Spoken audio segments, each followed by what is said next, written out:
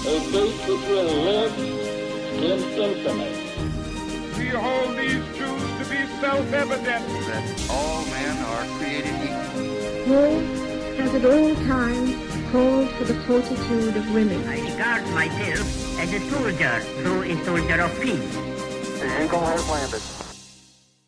Welcome to the Today in History podcast, where you learn about an event that occurred today, April 22nd, from history. Today's episode is titled, First National League Baseball Game Played.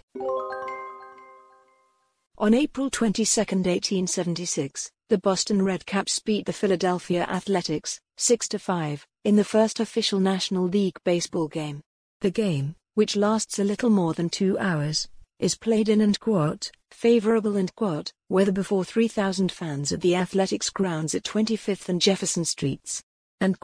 Great interest was manifested in the result, the Philadelphia Inquirer reports, as it really was the first game of importance played this season, the Athletics should have won the game, the newspaper added, but their fielding was poor, betting on the game was, about even, according to the Inquirer. While this was the first official National League game, the teams were not the first in professional baseball. The first pro team was the 1869 Cincinnati Red Stockings.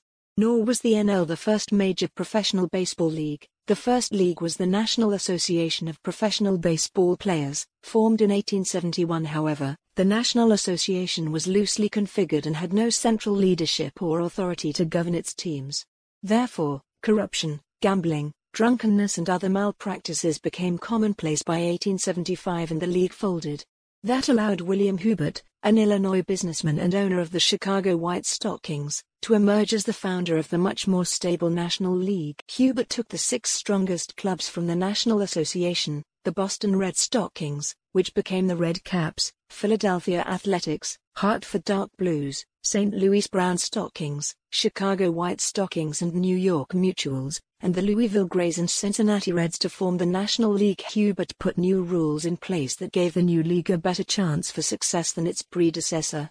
It was an invite-only league and teams had to pay substantial league dues and were subject to league discipline for misbehavior. In 1876, the pitching mound was 45 feet from home plate instead of today's 60 feet, 6 inches. Pitches were supposed to be delivered underhanded, but pitchers violated that rule with impunity, says John Thorne, Major League Baseball's official historian.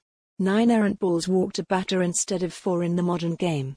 Before an at-bat, a batter could specify a high strike zone, waist to shoulders, or low one, waist to shin. Read more, who invented baseball. Today's historic event is provided by History.com. You can find a link to the article in the show notes. Help support the podcast by rating us on your favorite podcatcher, or support it on Patreon by visiting patreon.com/autopod. Thanks, and tune in tomorrow for an all-new episode of Today in History.